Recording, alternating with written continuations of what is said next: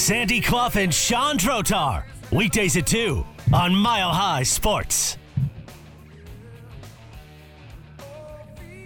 Welcome to the show. I'm Sean Drotar. Sandy Clough is on my left. If you were watching on milehighsports.com or on the free Mile High Sports app, you could actually see that. But for the rest of it, we make sure we describe it for you. We call it setting the scene in the business. But for the Denver Nuggets, we'll take a look at the defending champs. They are 0-3 in Summer League. Not that that matters, because it does not. As Jim Mora famously said, and I'm paraphrasing because he talked about a different thing, it doesn't mean diddly poo. It's irrelevant what the record is. It doesn't mean anything. But the way the players play does. And I thought it was interesting, Sandy, that literally earlier this week, we were talking about the idea of maybe Peyton Watson sitting. I thought that the Nuggets should sit Peyton Watson like the Spurs did with Victor Wembanyama and decide that we've seen enough. He's ready. He was with us all year. Good enough. You actually talked me out of that and had very good an argument why he should actually play more. But the Nuggets agreed with you. Well, either that or they weren't listening to you, one of the two. So maybe they should have been listening to you. Now, Peyton Watson sits out for presumably the rest of it. I don't think you set a guy out for the game and bringing it back in. No, I don't see it happening either. And I guess my point on that would be that unless you're going to start him and play him 30 minutes, as they played Tyson and Strother and Pickett and Gillespie last night, there's no reason to play him 5 or 10 minutes. Right. That doesn't shouldn't even serve play any purpose at all. But either play him 30 minutes. I mean, those four guys played 31, 33, 31, and 30 minutes respectively last night. So if you're not going to play him somewhere around 30 minutes, there's no point playing him at all. I agree with you. If that was part of your argument, I think it might have been.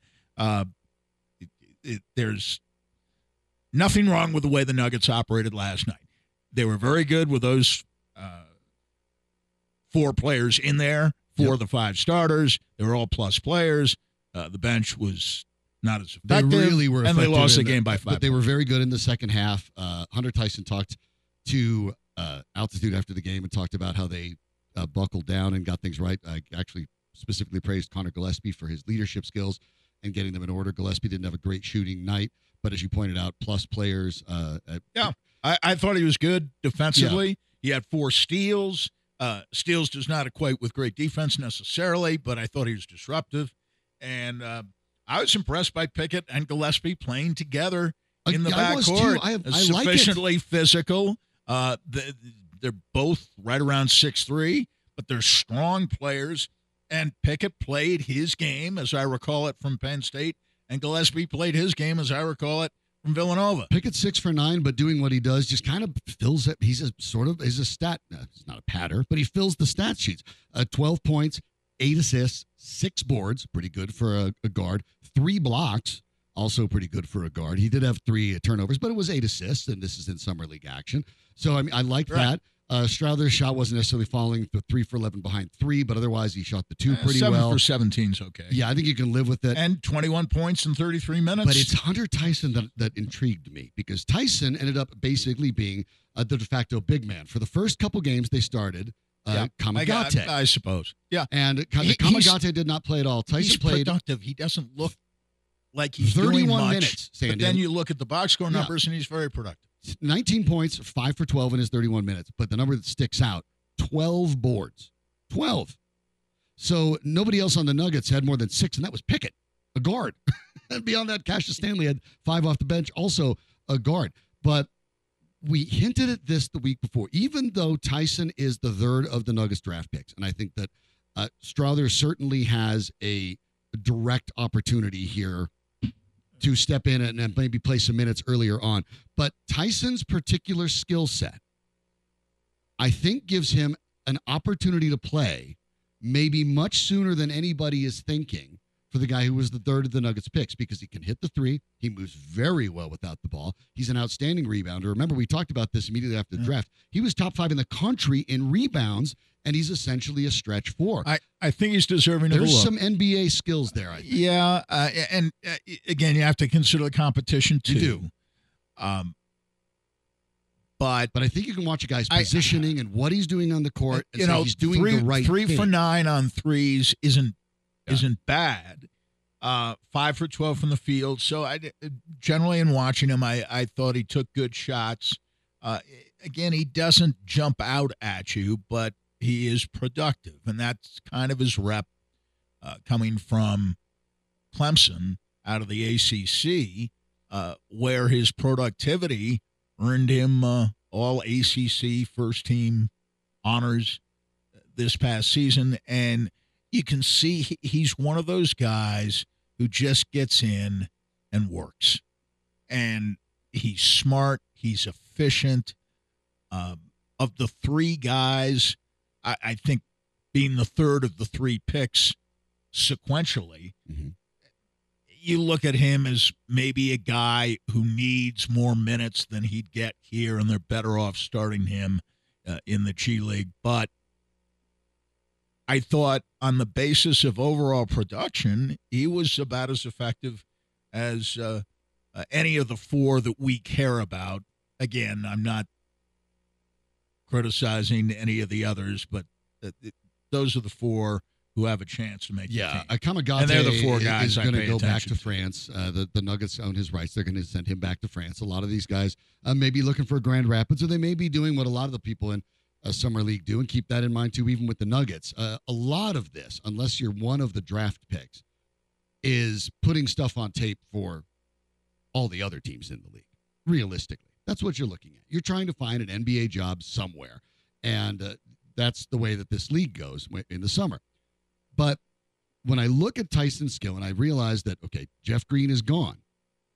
Jeff Green was the, quote, big man off the bench for the most part for the Nuggets. And I'm gonna reel this back, not to the postseason, because we're talking about rookies anyway, just the regular season.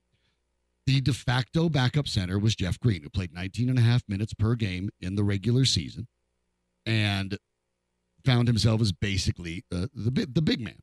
DeAndre Jordan didn't play in that many games, only 39 games all year. So when he did play, he got some minutes, but he's going to play less this year, presumably. The next biggest guy is Zeke Naji, who has sometimes served as that player. Zeke Naji, however, even in the limited to 13.7 minutes per game, only averages 2.6 boards, and he's never been a big rebounding guy, although going back to college. The Nuggets are going to have a need to find someone who can get boards when Nikola Jokic and Aaron Gordon are off the floor. And Gordon himself is not a guy that piles up the rebound numbers. He certainly has the ability to do it, but he's not a big rebounder. Averaged 6.6 this year as basically their power forward. So when you look at this roster, I'm going to actually tell you that the person I think is going to be second on the team in rebounds next year is not going to be Aaron Gordon. I think it's going to be Michael Porter Jr. I think he has started to improve his game. He was only an average of 1 per game behind Gordon. I think Porter Jr. is going to need to step up and do that. But I don't think that Naji or Chanchar are guys that can get rebounds with any consistency. They didn't bring back Thomas Bryant. They didn't bring back Jeff Green. If you want rebounds, the best guy off the bench right now is probably Hunter Tyson. Could be. Again, I who's better? Don't want to harp on this, but you got to consider the competition. I get a little bit. But even even the ACC was a lousy league this year. I levels. Understand, and I'm not dismissing him. I'm just saying let's not get carried away. I'm not going overboard it's about Summer Tyson League. So much as I am pointing out the Nuggets have a vulnerability there. They do not have a rebounder off the bench. I don't know. They don't. Brown can rebound. I think the guards rebound perfectly well. Nuggets guards rebound quite well, but the front court does not. Well, you got the best rebounder in basketball in Jokic. Right. I don't care what the numbers may say, because Jokic isn't going for numbers, and he isn't conscious. You ask him after any given game how many rebounds he'd have. He usually doesn't know. Have no idea, no interest in knowing how many rebounds he had. I don't worry about them on the boards. I think their deficiency is three-point shooting. If Tyson can help them there, he makes the team. If he's kind of 25, 30% from three-point range playing against competition, and maybe we'll find out a little more about him in the preseason, even though the competition isn't great in the preseason either. Starters tend not to play very much. But I think if he shows signs of being about as good a three-point shooter as Jeff Green was, then there are minutes for him there. I don't think Najee and Chanchar stand out as three-point shooters, although both can shoot it. Chanchar is better. A little more than Najee. But on the rebounding front, I don't really worry about that. There wasn't much done. Tyson had all 12 rebounds on the defensive boards. Again, the parts of the game I watched, it's good production. But again, nobody's really contesting it. The parts of the game that I watched, I didn't watch it from start to finish, but I watched most of the minutes that these guys played last night, these four players we're talking about, and most of the defensive rebounds were uncontested. There are no offensive rebounds, nor should there have been, because he's playing on the perimeter almost the entire evening. He took 3 shots from inside the arc all night in 31 minutes. Strother's the guy I think. I know he only went 3 for 11, but I think he has NBA range on the three. I do too. And I liked his willingness to shoot the three. I mean, that's how he's going to make the team. And I think one of these guys will make it. One will be in the G League most of the time, and one will go back and forth. Strother's the one guy I think who has the best. I agree with that. Case for making the team and getting minutes on top of not just making the team to sit on the end of the bench, because if that's going to be the case with any of these guys, they're better off getting minutes in the G League. Strother has a chance to get minutes because I think he's the best three-point shooter of the three. Pickett only took 1 3, missed both his free throws. I was impressed that Pickett was able to play his game, but again, as the competition becomes more serious, I wonder about that. Strother can play his game. Sandy, Strother can play his game. It's a 3-point game. New contract for Reggie Jackson, 2-year, $10 million deal, 2-year, $10 million deal for basically the mid-level exception. Is there room now? Presumably that's going to be the primary ball handler off the bench. Is what they're paying him to do. Is there room for Gillespie and Pickett? I when I'm looking at a potential roster crunch, I actually like both of these players, but I do wonder at a certain point, that one of them probably is better off getting 30 minutes a night in the G League. Yeah, and this is because you don't need 4 ball handlers. I didn't think there was more than maybe a 51-49, 52-48 at most difference, and it depends on your taste, I suppose. I thought by a very, very slight margin, Gillespie looked like a guy who at both ends could have impact more so than Pickett, who I didn't think was particularly good defensively. Gillespie, I thought, was very good defensively, and he was disruptive. So of those two guys, I give the edge. They're different kinds of players, certainly on offense. And I think Gillespie's a much better defensive player, but that's not surprising. There's very little difference between the two. I probably lean a little bit more toward Gillespie because I want Pickett getting minutes. I can see that. Gillespie, I'm pretty high on Pickett, but I can see that I think as a Gillespie can get 10 or 15 minutes a game, and coming off a knee injury, I don't know how wise it would be to play him on any level for 30 to 35 minutes a game from the start.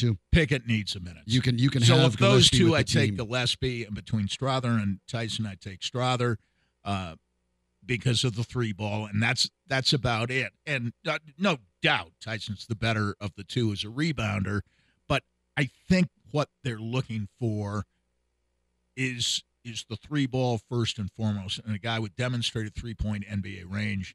And that's where Strother, actually the 4 guys, just watching, not being influenced by box score numbers, just watching the game, Strother, I thought, was consistently dangerous as a scorer and as a shooter last night. And, yeah, the 4 of them combined shot 22 of 51, 8 of 40 on threes. You'd hope for a better 3-point percentage, but they weren't taking bad threes. They just weren't making a lot of them. I think Strother and Tyson are pretty close as three-point shooters, but I think Strother might have slightly more range.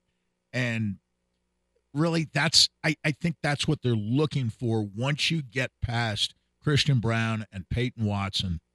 I think what they're looking for is the best three-point shooter. And it's nice to have other features to your game, but I think that would be the decisive factor in their choice. Now, as I was the other day, I could be completely wrong on that. I don't know what Booth and or Malone might be looking for, and their view might be different. But I got the feeling that they thought when they lost Brown, they lost a good three-point shooter. Even Green was a decent three-point shooter, and that's what they need to replace. Brown could rebound, but that wasn't the aspect of his game that impressed you the most. I'm intrigued to see how this goes when we get to camp, because my thoughts on this honestly have less to do, because I agree with everything you're saying, Sandy, about the competition, the nature of all this. It's less about, oh, wow, these guys are putting up good numbers in Summer League. I don't care about that. But I am looking at the things that I think a lot of scouts look at and teams look at. I'm looking at the things that you could loosely call basketball IQ. Are you making the right rotations? Are you picking up the right man? How are you handling the pick and roll? Where are you when you set up on the offense? Where are you when you're moving without the ball? All those things are what I focus on a little bit more, and I did the same as you. I watched the game last night, and then this morning I kind of zipped through it and focused on those same four players on their minutes. And what I'm seeing there is less about them, because I do know they're playing against bad competition, but more about some of the perceived weaknesses, at least as I see it, in the Nuggets' depth now that they're missing two very significant pieces. And I'm not trying to harp on them, that they've been perfectly serviceable players. But when I look at this roster right now, and I look at guys that are on it that I think we've seen for a while, and I think you know what they are and you know where their ceilings are, I think with Zeke Naji and Vlatko Čančar, I think those are the guys. And I think there is a distinct possibility.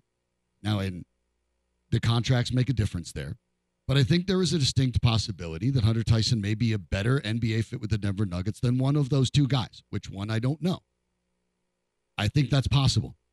I agree with you. If it were to be me today, I would say, yeah, leave Gillespie on the Nuggets, not only where they can control his minutes, but also where you can be continuing to get better health-wise, work out with Jamal Murray, rehab with the team, with guys who know how to handle that. Gillespie also already, as I mentioned, praised last night by Tyson, who talked about his leadership and the way they rallied in the second he half. was definitely the leader. Now, Pickett is more raw. Pickett's more raw, not as much of a leader, not as much of a disruptive force on the defensive end of the floor, and more of a one-on-one guy. And there's nothing wrong with that. That's exactly what he was asked to do the whole time. When you look at the Penn State numbers from last year, I don't have it in front of me, but if I remember right, he led them in points, rebounds, assists, and I believe was 0.1 blocks away from leading them in blocks. And he also led them in steals. He led Penn State out of four of the five main categories, and almost all five. So he was basically asked to be a one-man army. Had 3 blocks last night. Right. So you're talking about a player. I'm very bullish on Pickett's future, but if Pickett spent most of the year in the G League this year, I wouldn't hate that. But I look at it's the situation with Naji, Čančar, and Tyson that intrigue me, because I think that Tyson brings at least a knowledge, an ability, and a skill set that the other two don't. And when I look down the road at when their contracts expire, I think about Vlatko Čančar and I think about a Zeke Naji. And I honestly, if you're still the Nuggets at a championship level, which one of those are you tripping over yourself to re-sign? I find myself, when I say this goes without saying, thinking back later on, and especially doing talk radio, nothing is not worth saying. Čančar and Naji have to be better, too. There has to be signs of growth. And I don't know, a lot better, a little better. I mean, there has to be a noticeable sign. Zeke Naji was a first-round pick. Čančar is a different level, I guess. You're talking about an undrafted guy. And you have to account. Making you have to account for both year. Guys have had injuries, and that's part of the deal too. Get that. You have to have people who are going to be healthy in case you have injuries in front of them, that they're capable of playing. I thought the Nuggets, when those guys had to play this year, did okay. They weren't great. Remember, until the last month, Jokic is playing virtually every game. Right. So there was always, in those circumstances, outside of the last month, and I didn't think in the last month they were great. And the proof is they lost most of the games. Mm-hmm. They played down the stretch. Last 17, I think they were 7-10. Right. If memory serves. But yes, the overall record didn't. But I'm saying you were looking at guys like Najee and Chanchar, who had a chance to play a little bit. I certainly am. During that period, and I wasn't terribly impressed by either one. So those guys, when they get the chance to play during the preseason and on the practice floor in preseason, they're going to have to be noticeably better. I don't think they have to be great. I think your backup center going into next year is going to continue to be Aaron Gordon. I don't think there'll be too many minutes in which Jokic and/or Gordon is not on the floor. I think we saw the stagger with Jokic and Murray, too, that's going to continue as well. Yeah, I think and so. That matters to the Gillespies and the Reggie Jacksons. If you have those three as basically your core, your best all-around players, those three, one of them, at least one, is going to be on the floor for all 48 minutes, pretty much. So you're looking for guys to fill in, play complementary roles, and do one thing really, really well, or maybe two things quite well. Tyson showed last night that he's capable of scoring, and he's capable of rebounding. And apart from the numbers, he seemed comfortable in a game that was a little bit helter-skelter if you watched it. No shortage of turnovers. Not a lot of ball movement. But he was ready to shoot when he had opportunities to shoot. And I thought he looked comfortable in a disorganized atmosphere playing his game. And that was impressive. Chanchar and Najee are guys who have to prove it as much as any of the rookies will have to prove it. Both players are restricted. I should say that actually. Zeke Najee is a restricted free agent at the end of the year. His rookie contract would come to an end at $4.3 million. Chanchar has a club option for $2.3 million. Given the Nuggets salary cap situation, maybe that protects him a little bit. But we will find out soon enough. We'll talk more about the Nuggets with our Mile High Sports own beat writer Ryan Blackburn, who put together a lot of stuff just last night. You can catch it this morning at Mile High Sports and on YouTube. We'll have him at 3 o'clock. But we'll turn our attention to the Denver Broncos as training camp looms, taking a look at some of those position groups. And if you missed out on buying tickets to training camp, the Broncos are working out a way that maybe you can see it. I'll explain that next as well on Mile High Sports. For this medication, feeling deranged, needing for y'all to put the word out. Come on. We ain't leaving. We trying to be rich before we all stop breathing. Therefore, we kind of hustle lanes. Stay laying down our muscle games. Still turn green. Come on, now. This is Sandy Clough and Sean Drotar on Mile High Sports. Well, the Denver Broncos, in case you were curious about the way training camp went around, remember, of course, you had to buy your tickets on Ticketmaster, and they're all sold out. That didn't happen didn't take very long because everybody could buy 4, and they were free. So with a maximum of 3,000, if you get in at all, why wouldn't you buy 4? Then that means 750 people. But President Damani Leach of the Denver Broncos went on Twitter today and said that they are looking for a way to allow people who have those tickets that find out even in the last second that they can't go to turn them back in, and somebody else could then use them. I don't know how that's going to go. Hopefully they come up with something. I think a lot of the problem is that they're counting on there. This is one of the things that I think is a challenge is when people didn't pay for something and you decide not to go for whatever reason that morning, you're probably not overly concerned about turning it back into Ticketmaster or whatever because it didn't cost you anything. There's no benefit for you except just to be maybe nice to somebody else and log into a website and hope to turn it back in. So I don't know how effective that's going to be, but the Broncos have said, per Damani Lynch, that at least they are looking into it and trying to get that out as quickly as possible. They also teased what is likely to be their alternate helmets. Remember, you're allowed to be able to do that this season. They kind of teased a little blue and orange line behind ice. So whatever that means, who knows? I'm expecting that to be some sort of white helmet spin-off of the throwback D uniform, if I were to guess. But that's only an educated guess based on the things that I know as of today. For those who are super, super into the uniform things, the Broncos are trying to get that going. You'll find that out in about 2 weeks. But when we take a look at this Broncos team, yesterday, Sandy, we looked at the cornerback position and the safety position. Specifically, the two best players involved, as ESPN takes a look around the league. 4 players in the top 10 of every position. We looked at Pat Surtain and Justin Simmons. The only 2 Broncos listed in any of those categories whatsoever. But there are other position groups, obviously, that we need to take a look at.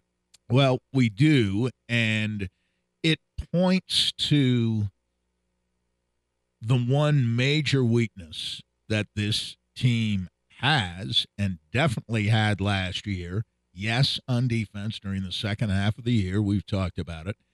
They were second to last in the NFL in quarterback pressure rate for the final 8 or 9 games. I don't know how they define second half of the season exactly. But they were next to last. 8 half games? They started halftime in game 9? And who knows? Who knows? But I think when you look at edge rushers, when you look at even interior defensive linemen, you see how far back the Broncos are, and their supposedly solid off-ball linebackers are nowhere to be found. Nobody gave any votes to Josie Jewell or Alex Singleton among inside linebackers, off-ball shocks linebackers. Neither of us, obviously. It surprises no one who looks beyond tackling totals, which tackling totals mean nothing.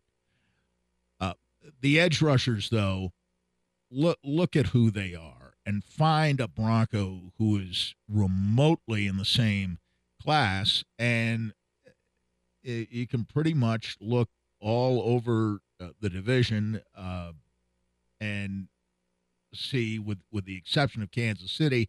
Remember, Kansas City has Chris Jones playing inside, who's the best, I think, even at this point, better than Aaron Donald, purely as a pass rusher.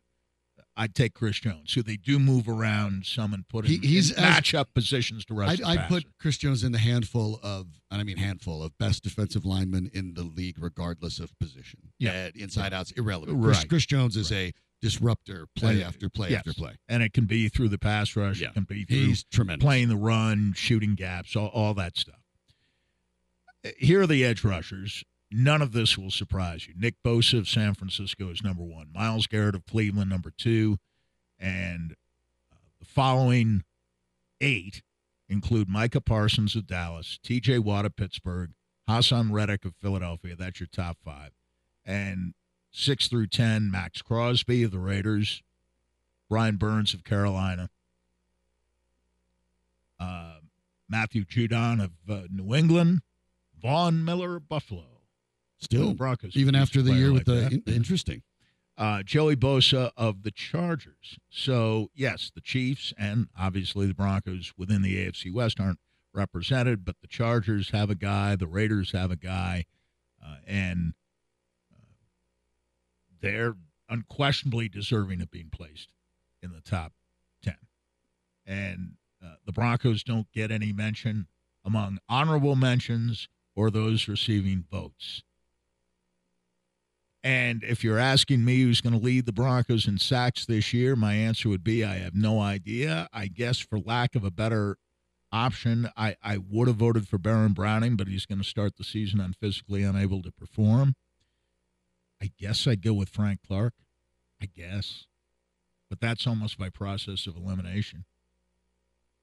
And he had what last year? 5 sacks? Yeah, kind of dropped off. I mean, I guess when you look at what the Broncos are hoping for, certainly, when you're looking at Frank Clark, I guess you could.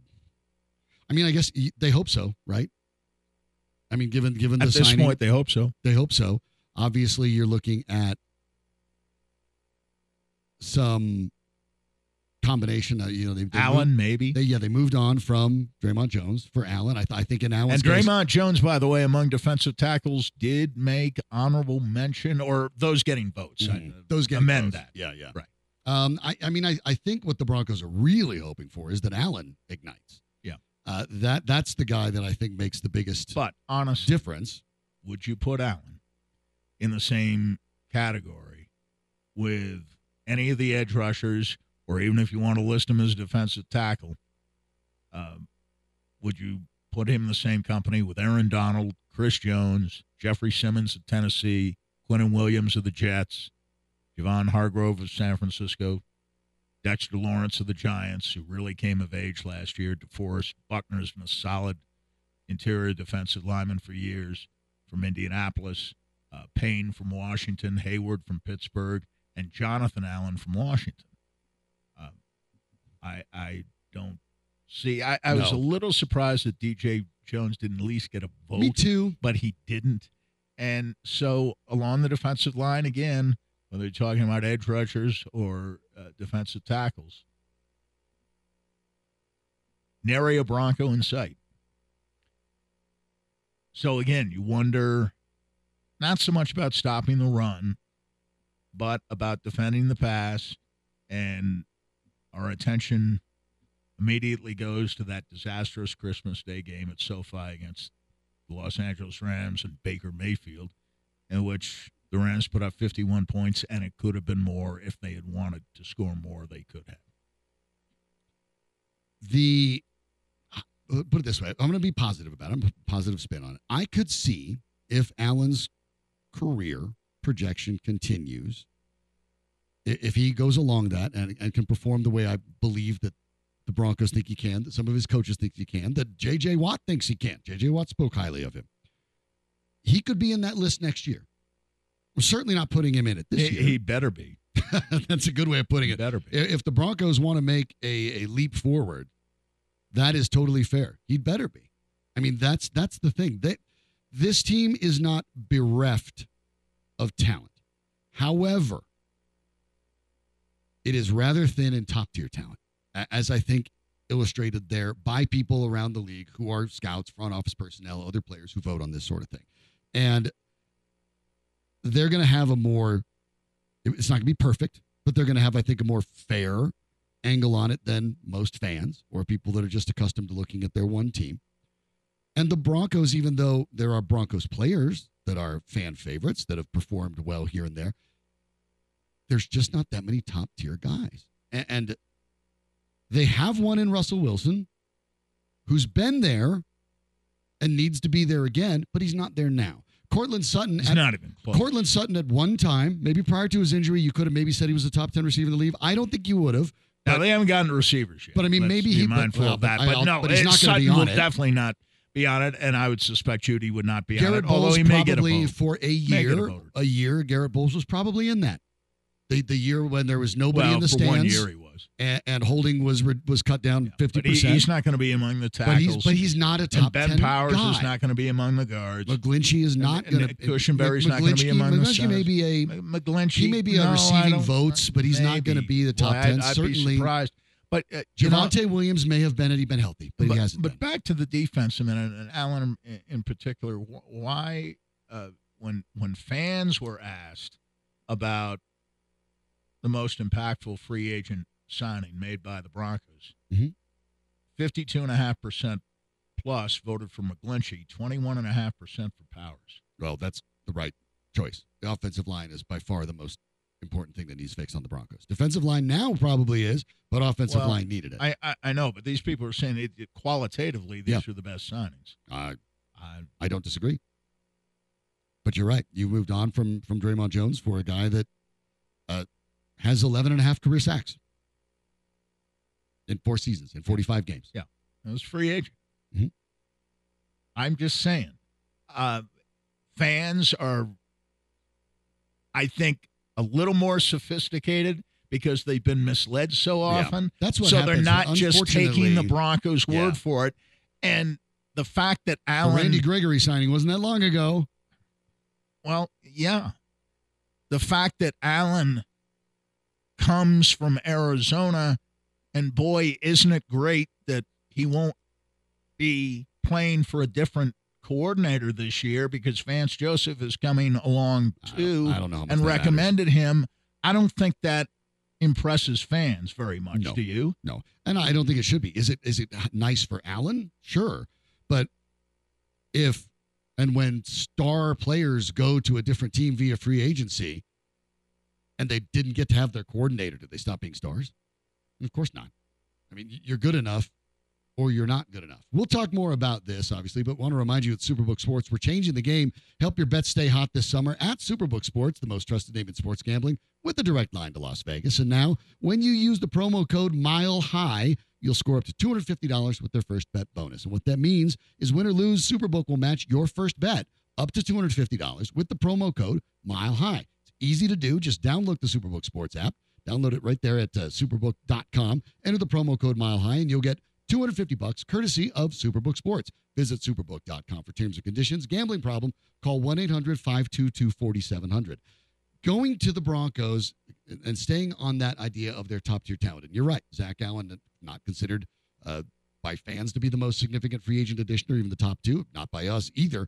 But where do you think the strengths lie? This is your show, too. 303-831-1340 is the number. Let us know where you think the Broncos might be a little bit better than folks think. We'll take a look at that, and we'll talk more about it next on Mile High Sports.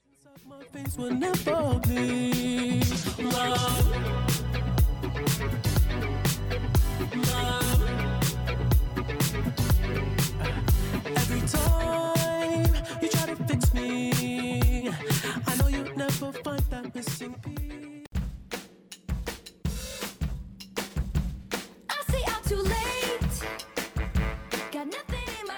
Sandy Clough and Sean Trotar, presented by Burnham Law. Hire the winner at BurnhamLaw.com. Here's Sean and Sandy. I think there's a concert this weekend. It's Taylor Swift. Is that right, Andrew? That sounds familiar. I've heard that. I saw that there's a mind-bending line of people waiting for Taylor Swift merch outside Empower Field that started very early today. Friend of the program, Chris Bianchi from 9 News, their weather expert there, kind of showed the line, went down with a camera, showed the line why he was down there. His weather. I don't know. I presume Chris was getting some Taylor Swift merch and just was recording his way down to the tail end of the line. But it went a ways. I will actually, since I have it in front of me, since I got it from the Broncos, I guess we'll let you know in case you're going to be down there, or you're bringing a friend, or you're bringing the kids, or whatever. Obviously, the merch stuff is going to be up till 7 p.m. You have to park in lot C or D to access it. It sounds like you better have been down there already. Friday and Saturday, that'll still be there, but you have to have parking passes for the show that day. And you have to make sure that you basically follow much of the same rules you would for the Bronco game, including the clear bag policy. So the stuff you expect for the game is more or less the same, even though it's a concert, not a football game. You're not allowed to bring lights. You're not allowed to bring backpacks or stainless steel water bottles. But my favorite addition, because I'm familiar with getting this every week for the Broncos, they put in italics, note, portable phone chargers and friendship bracelets will be allowed. Yeah, so if you need your Taylor Swift T-shirts, hats, or even just... And you've been ordering online, you're allowed to bring your phone charger. And, of course, if you're making new friends in the long merch line and you happen to bring, what do you make friendship bracelets out of? Like yarn? Is it yarn? I don't know. Something like that, yeah. Those are okay. You can bring those in. So congrats. I've been told they have sold out of the teardrops that have been on her guitar. Okay. They are sold out of that. Okay. Are you going? No. You didn't want to sell plasma for 4 months to... I wouldn't have gone if the tickets were given to me. Oh, Not a big fan, but the mind-numbing price for these tickets, I can think of several thousand more ways to spend that money. I literally, and I'm not joking about this, I will not name names to protect the innocent. I literally know someone who is flying to Europe to catch a later date on the tour in Europe because it's cheaper to actually go to Europe, buy the tickets in the other country than it is to do it in Denver. Do you know which country it is? You might as well. I do. Poland. Yeah. So fly to Poland later in the year, catch the show in Poland, take a little vacation while you're at it, and save some money. as opposed to driving 20 minutes from. Okay, well, enjoy. I have no beef. Don't care. Totally ambivalent about Taylor Swift. Obviously very talented. Makes a ton of money. Good for her. But makes Denver a lot of money too. Makes Denver a lot of money. Makes everywhere she goes a lot of money. That is a lot of money coming into town, and it's also going to be a lot of traffic. Keep in mind this weekend. Not only will you have that Taylor Swift concert, but Colorado's best outdoor sports bar remains open, otherwise known as Coors Field, and the New York Yankees will come to visit. So you can expect a bunch of Yankees fans to swarm that, or maybe even Rockies fans who are jumping ship at some point, even though the Yankees are also not likely to make the playoffs. But at least not likely to lose 100 games. They'll still be a draw. Yes. They'll still be a draw. Talk out of New York today. Obviously, you're going to get a lot more of this in the next couple of weeks, by the way, that the Yankees are preparing a monumental trade package, which would include at least Luis Severino, Giancarlo Stanton, Isaiah Falefa, and a couple of prospects to pitch to the Angels for Shohei Ohtani prior to the deadline. Good luck with that. Well, if the Angels think he's going to leave, you might want to take on something, but you might not need to take on another $30 million contract. I don't know. Yeah, exactly. In Stanton, you're going to want to Stanton would have no value. Yeah, they're going to want to save money, I think. If you're going to lose Shohei, it's time to save some cash. So we'll see how that goes. But Yankees are going to be in town, obviously. The Taylor Swift concert is going to be tense. It's going to be a busy weekend. According to our friend Chris Bianchi, by the way, today's the last smoking hot day. If you're going tomorrow, you may get rained on, but probably not hail. If you're going on Saturday, it's supposed to be pretty nice. Good. So, good. If you're paying $2,000 for a ticket, I hope you get good weather. Especially since, by the way, on that list, no umbrellas. Same as Broncos games. So just keep that in mind. Throw the hoodie or the poncho. Yeah. Poncho in your clear backpack as you get to Empower Field at Mile High.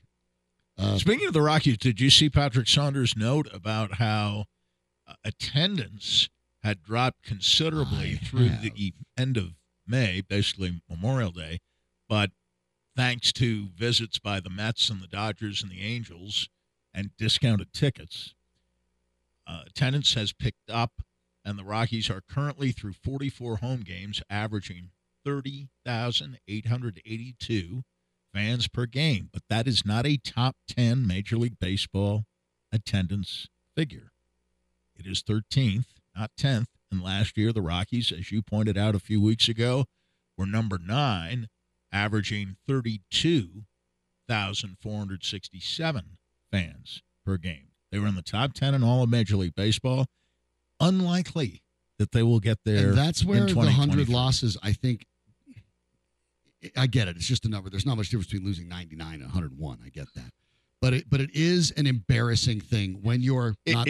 It is symbolically embarrassing to lose 100 or more games. Because the nature of baseball is, by and large, you can tell people that you'll win 62, you lose 62, and it's the 50 in the middle that are going to decide where you're at. And you're talking about basically losing all of those the 40 in the middle. Sorry, my math was sort of terrible there. 61 to 40 is what I meant. Yeah. But yeah. But that 61 leaves you with 99 losses. The A's in Kansas City will get nowhere near 60 wins this year, but virtually everybody else will be around 60 wins. But you're right. When you go, they're probably for most teams, 90%. There's 60 games you're going to win and 60 games you're going to lose, no matter what. And it's those roughly 40, 42 in between that will seal your fate. And especially if those are road games, those 50-50 games are almost no-hopers. It's kind of funny. We talked about they lose this 1-0, 2-1 on the road all the time. Yesterday with the Broncos survey earlier this week, we talked about it just last segment. We're talking about it right now. What we're seeing is, and it's unfortunate the fans have to go through it, but losing and consistent losing, it's a painful process, but it creates more savvy fans. You are seeing fans being a little more selective and saying, wait a minute, I'm a fan, so by default, my heart is in it, and I like want them baseball. to win. And, I like watching baseball in person, but I know that I'm not watching good baseball Right. coming from the Rockies. And again, Patrick Saunders did a fine post All-Star game piece today in reviewing the season. If you haven't paid any attention to the Rockies, you read Patrick's piece and you'll be brought up to speed on virtually everything, including the injuries. Kyle Freeland's the latest, and it doesn't appear as if Kyle Freeland will be back anytime soon. And I almost wonder at this point, what is the point of bringing him back? Especially at given all. that If he's going to be out 2.5 months. There's been injuries before, too. Why are you trying to squeeze him in? And I almost feel that way, too, about Rogers, who we knew was going to miss the whole season before the season even began. Right. But there is some talk that he may come back to play 60 games. And again, I would say at this stage, I don't know how much difference Let me give that you makes. the, But the Rockies, by the way, will face the Astros next year in Mexico City for some games, and maybe we can persuade them to stay there. They can lose in a whole different country this time, so that's cool. That's great. To get an idea of the injury to Freeland, by the way, the contemporary account from Henry Shulman of MLB.com when he got injured on Sunday prior to the All-Star break talked about the dislocated right shoulder that he had. Here's what Shulman wrote, quote, "The shoulder popped into place again on its own almost instantly, but that did not spare Freeland the immense pain that had him writhing on the ground and screaming." Freeland's quote, "That was the worst feeling I've had pitching injury-wise. It's the first time I've ever dislocated a joint in my life, so it was the first time I got to experience that." Yeah, I'm not in a hurry to get Kyle Freeland back. No. And again, Rogers had an injury. Sensatella is down. It's Rogers' injury was to the other shoulder, the left shoulder. Mm-hmm. So you're thinking, okay, Rogers throws right, but injury with the left shoulder isn't going to handicap him all that much. But as a hitter, it might. And I just, unless you think what do they say? That he could, he's ahead of schedule. Next week he'll begin game action in Arizona and then begin his minor league rehab assignment. The hope is that Rogers can play about 60 big league games. Initially, there are fears that he would be out for the season. I don't know. Okay. In this context, what are you going to see in 60 games that makes it worth hopefully ticket the risk? Sales if you're the Rockies? That's what it boils Brendan down to, Rodgers Sandy. sells tickets? Well, anybody else familiar? Again, anybody else familiar? Phrase. Kyle Freeland does, so I think they're not going to get him back. Well, actually, I think Kyle being local, I think that's what I'm saying. He brings some people in. Shut it down unless they have to. I'll say this, and it's Brendan Rodgers, a good young player. It's too bad he got hurt. But, again, I wouldn't cross the street just to watch Brendan Rodgers play baseball. No, the Rockies don't have anybody. The Rockies don't have anybody who fits that description. That was by fame, not ability. The closest would be Kyle Freeland when he's pitching. Yeah. I like watching him pitch. It's not Chris Bryant. Smart. Even though that's what they paid him to do. It's not Chris Bryant. And he's obviously not selling you tickets. But and it's not C.J. Crone, and Charlie Blackmon is hurt, coming back from a broken hand. I guess he'll be ready, they say, by the end of the month. Again, I don't know what difference that makes. The only thing about if you're Charlie's injury is you can't maybe trade you could get traded. Well, yeah, but it sounds like I don't know. Charlie has no value at this point, and any more than and Patrick was very honest in saying this. We talk about some of the veterans who could be traded, but you can't get anything for people like Crone and Grichuk.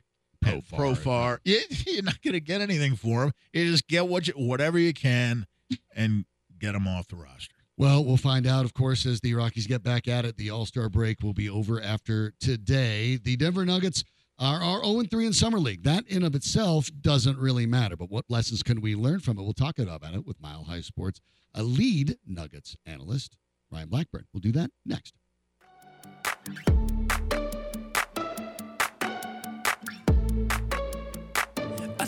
Arrow to the heart. I never kissed a mouth that tastes